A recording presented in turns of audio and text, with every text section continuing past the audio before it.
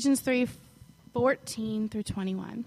For this reason I bow my knees before the Father, from whom every family in heaven and on earth is named, that according to the riches of his glory he may grant you to be strengthened with power through his Spirit in your inner being, so that Christ may dwell in your hearts through faith, that you, being rooted and grounded in love, may have strength to comprehend with all the saints what is the breadth and length and height and depth, and to know the love of Christ that surpasses knowledge, that you may be filled with all the fullness of God. Now to him who is able to do far more abundantly than all we ask or think, according to the power at work within us, to him be glory in the church and in Christ Jesus throughout all generations, forever and ever. Amen. How's it going today? Oh, cold. Yes. If you need a blanket, raise your hand. Rick will bring you one. So if you have a Bible and you want to get to Ephesians, we're looking again at one of the Apostle Paul's prayers. And man, this is a good one. Last week was a really good one, but this is a really good one. And I'll tell you, I think I put it this way last week, that the goal of prayer, I think I said last week, wasn't answers. Like a lot of times we pray and we go in prayer like because we need an answer. God gives answers. I say that's a secondary thing. The primary goal isn't an answer. The primary goal is the journey to hope. Today, I think the big focus of what we're going to see in this passage is that the goal of prayer is the presence of God. And God giving us more and more. I love what Jeff prayed a few minutes ago. Pray that we'd see you rightly. Because all of us that are in the room, there's an aspect of God that we don't see rightly. We think we got him nailed down pretty good sometimes, but we're growing in our understanding of what it means to see him rightly. When I was in high school, I attended, I don't know how, I guess they did it every year. I attended this conference called Acquire the Fire. Any Acquire the Fire people out there? Raise your hand if you went to Acquire the Fire. Raise your hand if you took a group of students to Acquire the Fire. Okay, no, you don't have to raise your hand. Rick did not. Is that your ministerial win there? The goal of Acquire the Fire, at least my take on it, was really to stir up students' hearts to get on fire for the Lord. Through high energy skits and dramas and loud music, and to really acquire a fire within you to be excited about the Lord. Now, my goal isn't necessarily to critique the goods and bads or whatever of that, because I think it did some things, it made some effect, it made some impact, it reached some kids in powerful ways. There's no doubt about that. But what's crazy is so much of, even I think about my growing up, there was this propensity to live like youth conference to youth conference, or youth camp to youth camp, or like high experience, high emotion. Like, I feel God is awesome right now, and that's going to sustain me until the next moment when I feel God is awesome. And you better hope that your awesome God experience is close enough to the last awesome God experience to keep you from going through anything hard, because in that hard time, you're like, God doesn't exist, right? And what's incredible about what we're going to see today as we look at this prayer and we see the presence of God, is this literally that we can experience God every moment. And it's not always this like emotional, like God is great, but really becomes this foundational piece that sustains us. Because if you look at, probably there's a little phrase above this text in your Bible. What does it say? Prayer for spiritual strength. And so what Paul's going to get at here as we unpack this was this prayer that he prayed for these believers in Ephesus, that they would be strong in the Lord. And it wouldn't be based in this like, I feel this emotional high, but it'd be based in the truthfulness and the nature and character of God, not in how I feel in this moment. So let's dive in verse 14. Let's read verse 14 and 15. Paul begins, for this reason, actually, let's just stop right there. You're like, oh boy, it's going to be a long morning. For this reason, we're 3 words in and we're stopping.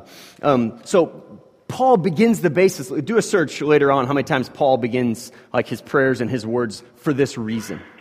I think it's interesting, even when we think about Paul, like, what's the reason Paul's praying here? Anybody know what's the reason he's praying? Well, if you glance up 2 verses, he's praying for 2 things, or he's praying based on 2 things. In verse 12, he says, we have boldness and access with confidence. Like, I would venture to guess that there's some of us, part of where we struggle to see God rightly is our access to Him and the confidence we can have to come to Him.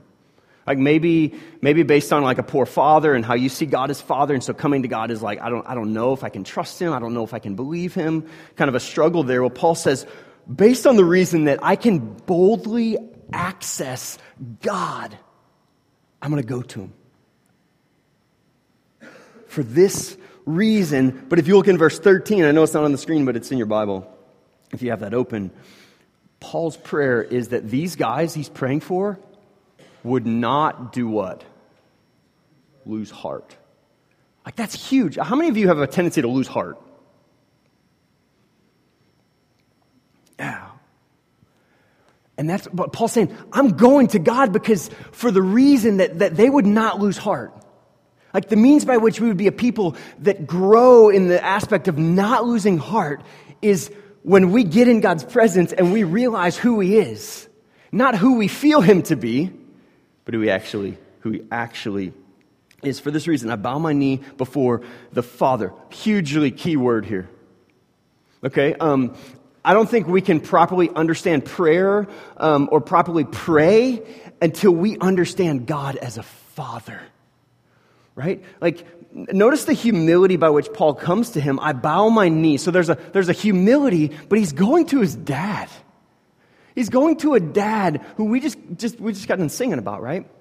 A good father that like is more for you than you are. That's more about your joy than you are. Man, I think a lot of us, there's, back to this father conversation, there's a whole lot of misperception about who God is as Father because you've had a terrible earthly dad. And so you don't see that you can go boldly and ask. You don't see that you have access. You don't see that you're loved. You think that maybe when you go to God, you got to earn your love, earn His love, and earn access through maybe how you act or how you pray, or that you have certain kind of words. And God's just like, I'm just a good dad. Just come to me. He's like, just come to me. Like, I'm not requiring all these things of you. I'm just asking you to come to me. That's what Paul's getting at. Bow my knee before the Father, from whom every family in heaven and on earth is named. What's he saying? Every person in the world belongs to God, is God's kid, because of the fact that they bear His name, right? Everyone has a responsibility to God. Now, there's God's children that are His and called out and been saved and are being saved. But everyone has a responsibility to God. So how incredible is that? Like, you better believe that my kids have better access and more access to me than anybody else because they have my name, right? Like, that's what Paul's saying here is, from whom every family in heaven and on earth is named. Is that God's like, you can have access to me by coming to me through faith in Christ, and I'm yours. Like, I'll drop everything so that to listen to what you have to say, to listen to what you're going through. In fact, I already know it. I already know what you're going through. Verse 16, that according to the riches of His glory, He may grant you to be strengthened with power through His Spirit in your inner being. I talked earlier about the danger in prayer being this thing you feel. Have you ever prayed and you're just like that? I felt like I got nothing out of that, or there was no experience, like I didn't feel God. Paul says here that according to the riches of His glory, He may grant us to be strengthened with power. So notice that Paul's going to God based on who God is. Not based on who He is or based on what He's done, but he's going to God based on who God is, because God is a God who's rich in glory and gloriously rich. And yet, how often when we pray, do we wonder if God will hear us? Do we wonder if God will answer? Do we wonder if God will provide? Do we wonder if God will meet our needs? Do we wonder if God knows? Paul's like, you are rich in glory. Like the most beautiful being in the world, in existence. Gosh, what a picture of Paul running. Like Paul, you and I, running to God with this picture of like God's rich in glory. Like I think I said this last week that we begin to lose affection, and that's one of the things that, like, when we get to the book of Revelation, we see the Ephesian church where they struggled was to keep Christ as their first love. And when you stop being in awe of something, you begin to fall out of love with that something. And Paul's like, I don't want to ever lose sight of the fact that God is rich in glory, because I never want to lose my awe for God. Which isn't this emotional high experience that oftentimes we can be taught as Christians that we need to live in. But this is who God is. Sometimes we feel the weight of that, and sometimes we don't. But that doesn't change who He is. That doesn't change His goodness. But another thing I think is huge is it gets our focus off of us even when we pray. Because Paul's praying. What is he praying according to? The riches of God's glory. Now, that's going to be a refining prayer, right? Because it's so hard. Is it not so hard? It's difficult when we pray to see prayer as how this is going to help me, right? I mean, there's an aspect when we pray, like that's part of it, right? Like I have needs. I'm going to a good Father who recognizes I have needs and wants me to come to Him with my needs. He says that. He says, you have not because you ask not. But when we really look at this prayer and we see Paul saying that according to the riches of your glory, so Paul's saying, like, first and foremost, it's not about my needs. First and foremost, it's not about, like, this is what I need, this is what I need you to do for me. Paul, he's getting his focus off of him. Because his hope isn't in whether or not God gives him what he thinks he needs. His hope is in the fact that he's going to a God who's rich in glory.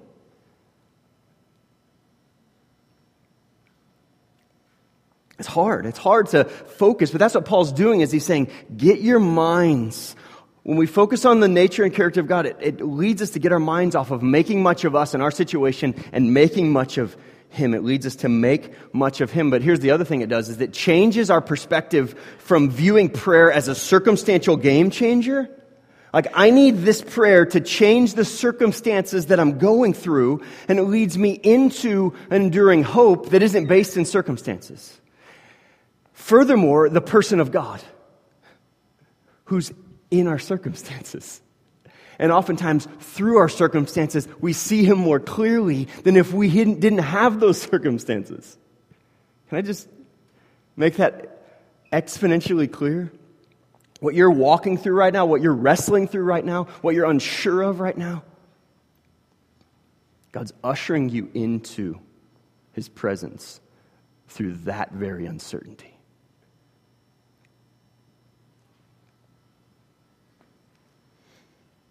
And the basis of that is He's a good dad. So it's like, well, do I tread on uncertainty when there's a good dad in charge? Yeah. Because all it does is force you to put your hope in Him. Because it's all you have, right? Like that's what Paul's doing. Saying that according to the riches of His glory, He may grant you to be strengthened with power through His Spirit in your inner being. So it becomes more about the external, like what's going on with my job, what's going on with my family, what's going on with this situation, what's going on with my thought life, what's going on with my kids, what's going on with my parents, like all these circumstantial things, and it changes, it flips it. What does He say? He may grant you with power to be strengthened in your inner being. Now we hate that, right? Like as a culture, inner being, like who cares about inner being, right? It's all about like how you look and how you are presented before the people next to you. Like that's what matters, right? Like what do you drive and what do you wear and how much do you weigh and how much do you make? All the external.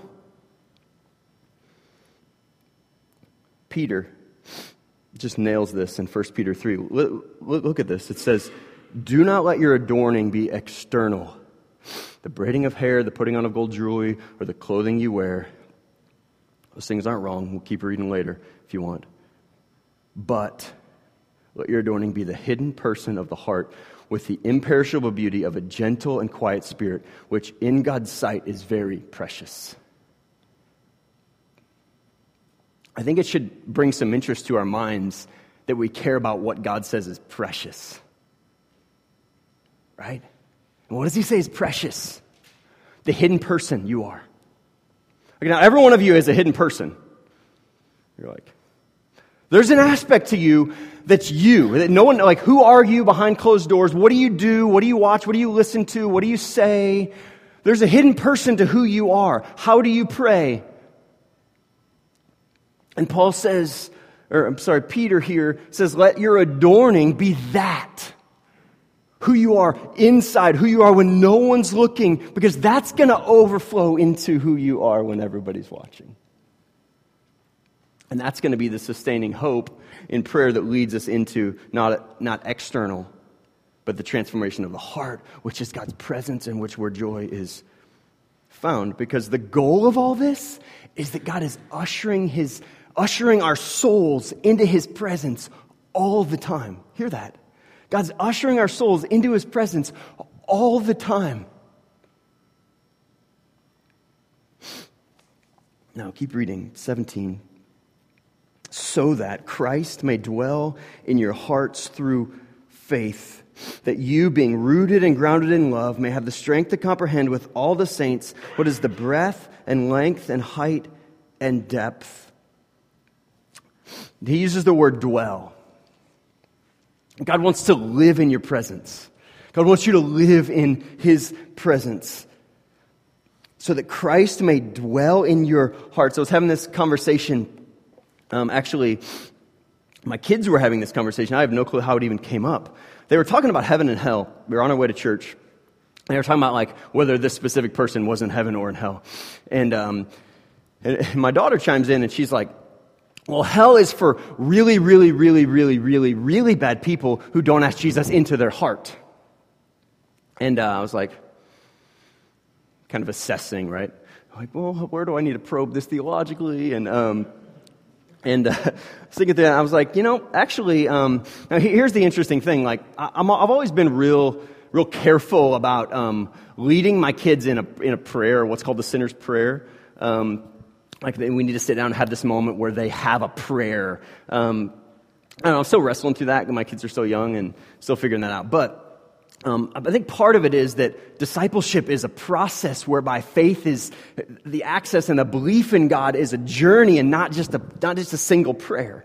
Right? Now there's surrender that happens through a single prayer, but I don't want to place my hope in that one moment. Again, I'm still wrestling through that, and you can give me your thoughts later.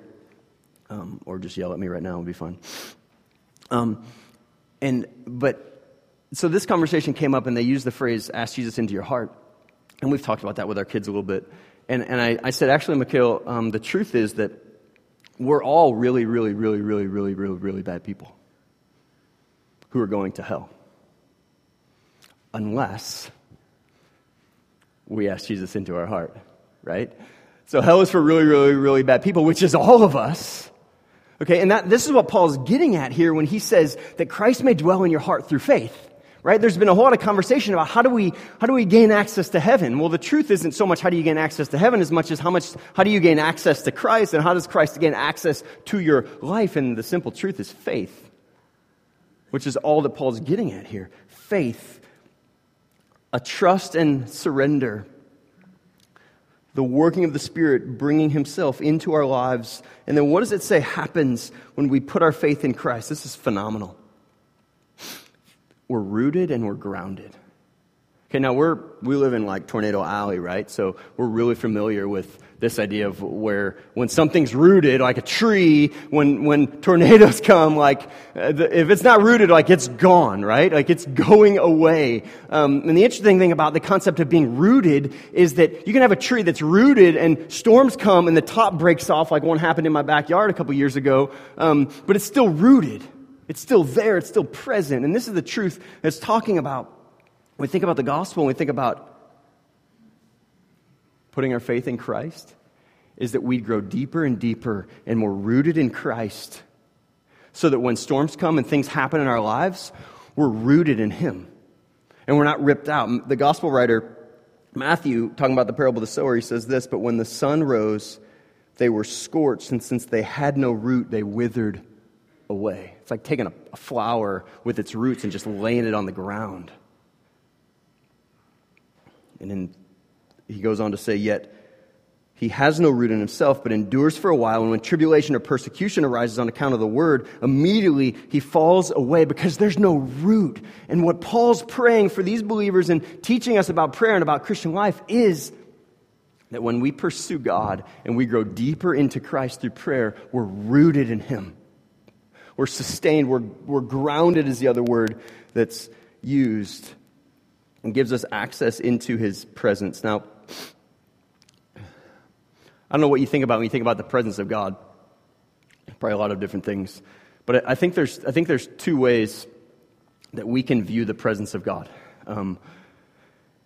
We can stand back and see it from a distance, or we can actually experience it, like in his presence. Okay, so have any of you ever been to Niagara Falls? I have not, just for the record. I've been there on my computer, and it's unbelievable. Has anyone ever been to Niagara Falls? Okay, is it really cool? So I found this video. There's way cooler videos online, but I didn't have access to them. So watch this video real quick about Niagara Falls. It's like a minute long. Now, my understanding of Niagara Falls is based on what I read and what I watch. Right, so here's some information about Niagara Falls. So 3,160 tons of water flow over Niagara Falls every second. That's crazy. That's over it's over 750,000 gallons of water every second. It's a lot of water, in case you were wondering. Okay. The other thing is that Niagara Falls is capable of producing over 2.4 million kilowatts of power, which is enough power to light 24 million 100-watt light bulbs at one time. All that power is shared between the United States and Canada. I read earlier that 20% of drinking water that in the U.S. actually goes over the falls. That's where we get 20% of our drinking water. Like, that's a lot of water, and that's a lot of power. So you saw a ship, this ship right here. Anybody been on it? Anybody been on this? Coop, what was it like? Wet. It's true. It's true. Was it pretty cool? Just a little bit. Okay, so they have it's called Made of the Mist, and this is what their website says. Dress code. Blue rain poncho, optional, but we highly suggest you wear it or else. Okay, now here's what's baffling to me is, like, I believe when we think about the nature and character of God, when we think about the love of God as we're seeing Paul pray, is that we really can see it in one of two ways. Is that we can try to see it and understand it and experience it from a distance, right? Like, I can tell you about what Niagara Falls is like and the cool videos I watched this week on Niagara Falls and how amazing and powerful it is, but I've never been there. Like, I've never experienced it, let alone got on a boat that went towards the 750,000 gallons of water that were pouring over the falls every second. Like, I haven't experienced it. I don't know the power. Like, it's so powerful. Like, very few people that have ever gone into the falls, have gone over the falls, have ever survived. They say 20 to 40 people commit suicide at the falls. Like, it's powerful. It takes life. It's powerful. Here's what's crazy about what Paul's praying here, is that when it comes to where he says that we may be strengthened with power, or verse 18, that we may have the strength to comprehend with all the saints what is the breadth and length and height and depth, like, that we would know the love of God. Right? Like not that we'd be a people who kind of read the Bible externally or go to church or pray some formal prayers or and we can speak some things about who God is and His love, but that we would be a people who've experienced it. Right? In the same way that these guys are like, I want to go and experience the power of the falls. That's what Paul's praying. And the paradox here is really crazy because verse 19 says that we may know the love of Christ that surpasses knowledge. Which is like that you may know what's unknowable. Like that in this pursuit of God, in this pursuit of prayer, we're a people that can actually experience God and not just do formulaic things to, cross your T's and dot your I's and go through this certain experience or whatever, but actually that we'd be a people who are rooted and grounded in Christ. And we've experienced Him. We've experienced Him. The experience of hope, the experience of His presence. Because here's what's crazy. I guarantee you, if I could stand up here and tell you about Niagara Falls, and then I could have somebody who's been there come up and tell you about Niagara Falls, and they're going to tell it from a totally different perspective, right? Because they've been there. When you experience the love of Christ, there's a perspective change that happens, right? When in verse 18, when it talks about comprehending, it's literally talking about this grasp by force with intensity, okay? To be overtaken, right? I mean, you could imagine if that ship kept going into the falls, it would be overtaken by the power and the weight of those falls. And Paul continues and he says, to know the love of Christ that surpasses knowledge, that you may be filled with all the fullness of God. Now, when's the last time you prayed that? I haven't. We prayed this morning right before the service. God, we want to be filled with all of who you are, all of your presence. God, forgive us for just being content with same old, same old. It's crazy because he continues. In verse 20, he says, now to him who's able to do far more abundantly than all we ask or think, according to the power that's at work within us. You know the thoughts that you conceive in your mind about your life and about your desires doesn't even compare with what God has for you and what God desires for you. Now to him who's able to do far more abundantly than all we think. Like what you think, God's like, that's so small. Like you want to cast vision, like, come and experience my love. Come and experience who I am. But here's the question that I think is huge because is the how. Like how do we do that? How do we actually get under the waterfall? Because this is great that we talk about experiencing the love of God, but how do we actually do that? 5 very quick things that I want to give you. Just practically, how do we do this? How do we plunge into the depths and dive into experiencing the waterfall of God's love? The first one is this. Jump in. Now, I don't mean to be insensitive here and be morbid, but there's a parallel. Niagara Falls. It's believed that Niagara Falls has taken around 5,000 lives over the course of the years. And I said earlier that 20 to 40 a year go there to take their own life. And it's very few people that have gone over the falls have actually survived the experience. You can read the encounters on the internet. There's also videos, which are awful. But here's what's crazy, is that when it comes to this reality of the Christian life, Scripture says that if you want to save your life, you got to lose it. That when you come to Christ, literally what we're doing is we're surrendering. Like that's Paul's prayer, is that we would surrender, like, God, whatever you have, whatever you want, like I'm in. Like, I don't know what you want to do with my life. Like, that's the Christian life.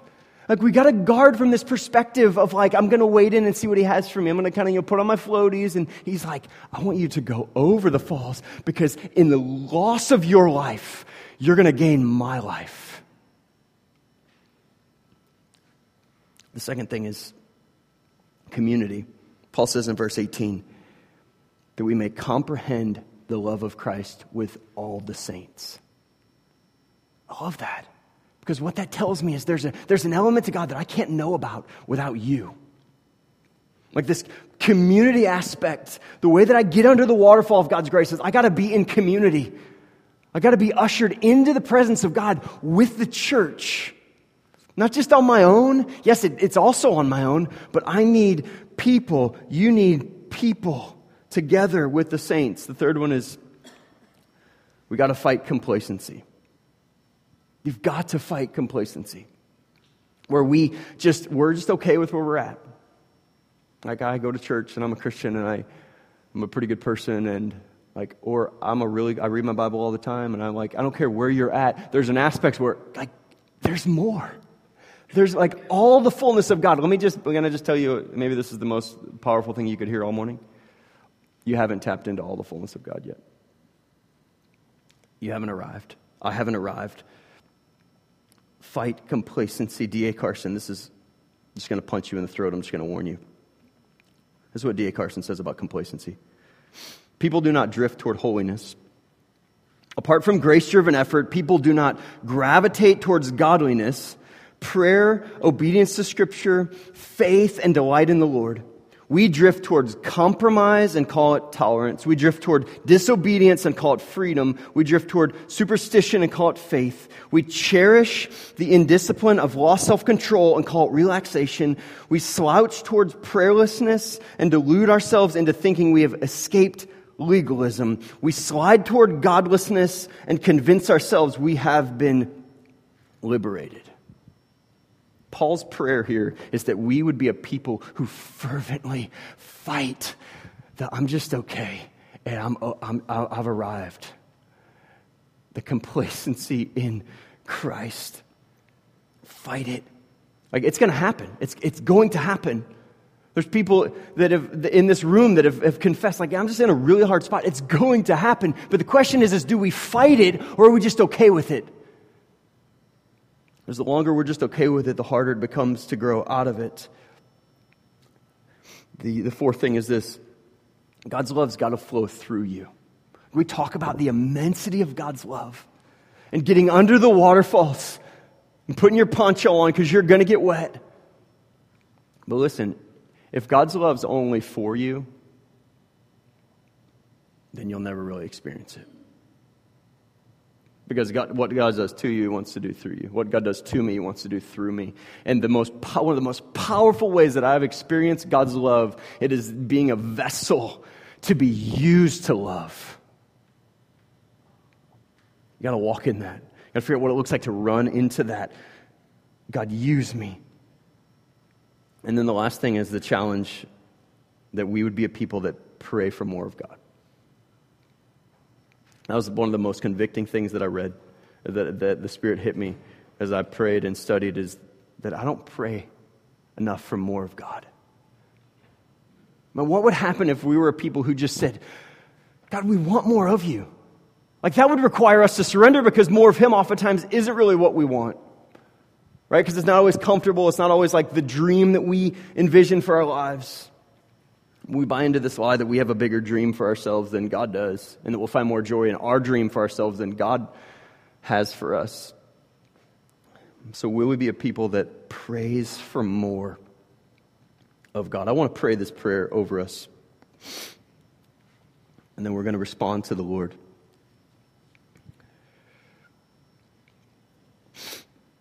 Maybe let's go ahead and pray, and maybe just by simply opening up our hands to the Lord as a symbol of surrender.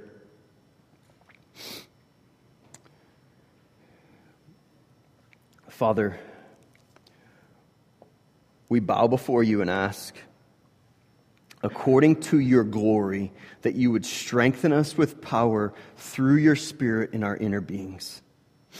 That Christ would dwell in our hearts through faith, that we would be rooted and grounded in love, and would have the strength to comprehend together your breadth and length and height and depth. That we would know your love. It's beyond our knowledge. That we would be filled with all the fullness of God. Now to Him who's able to do far more abundantly than all we can ask or think, according to the power at work within us, to Him be glory in the church and in Christ Jesus throughout all generations, forever and ever. Father, we desperately pray these words. Pray that they would be true in our heart and our life.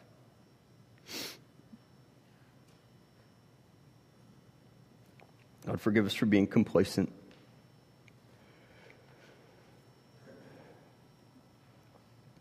God, show us that there's more of you.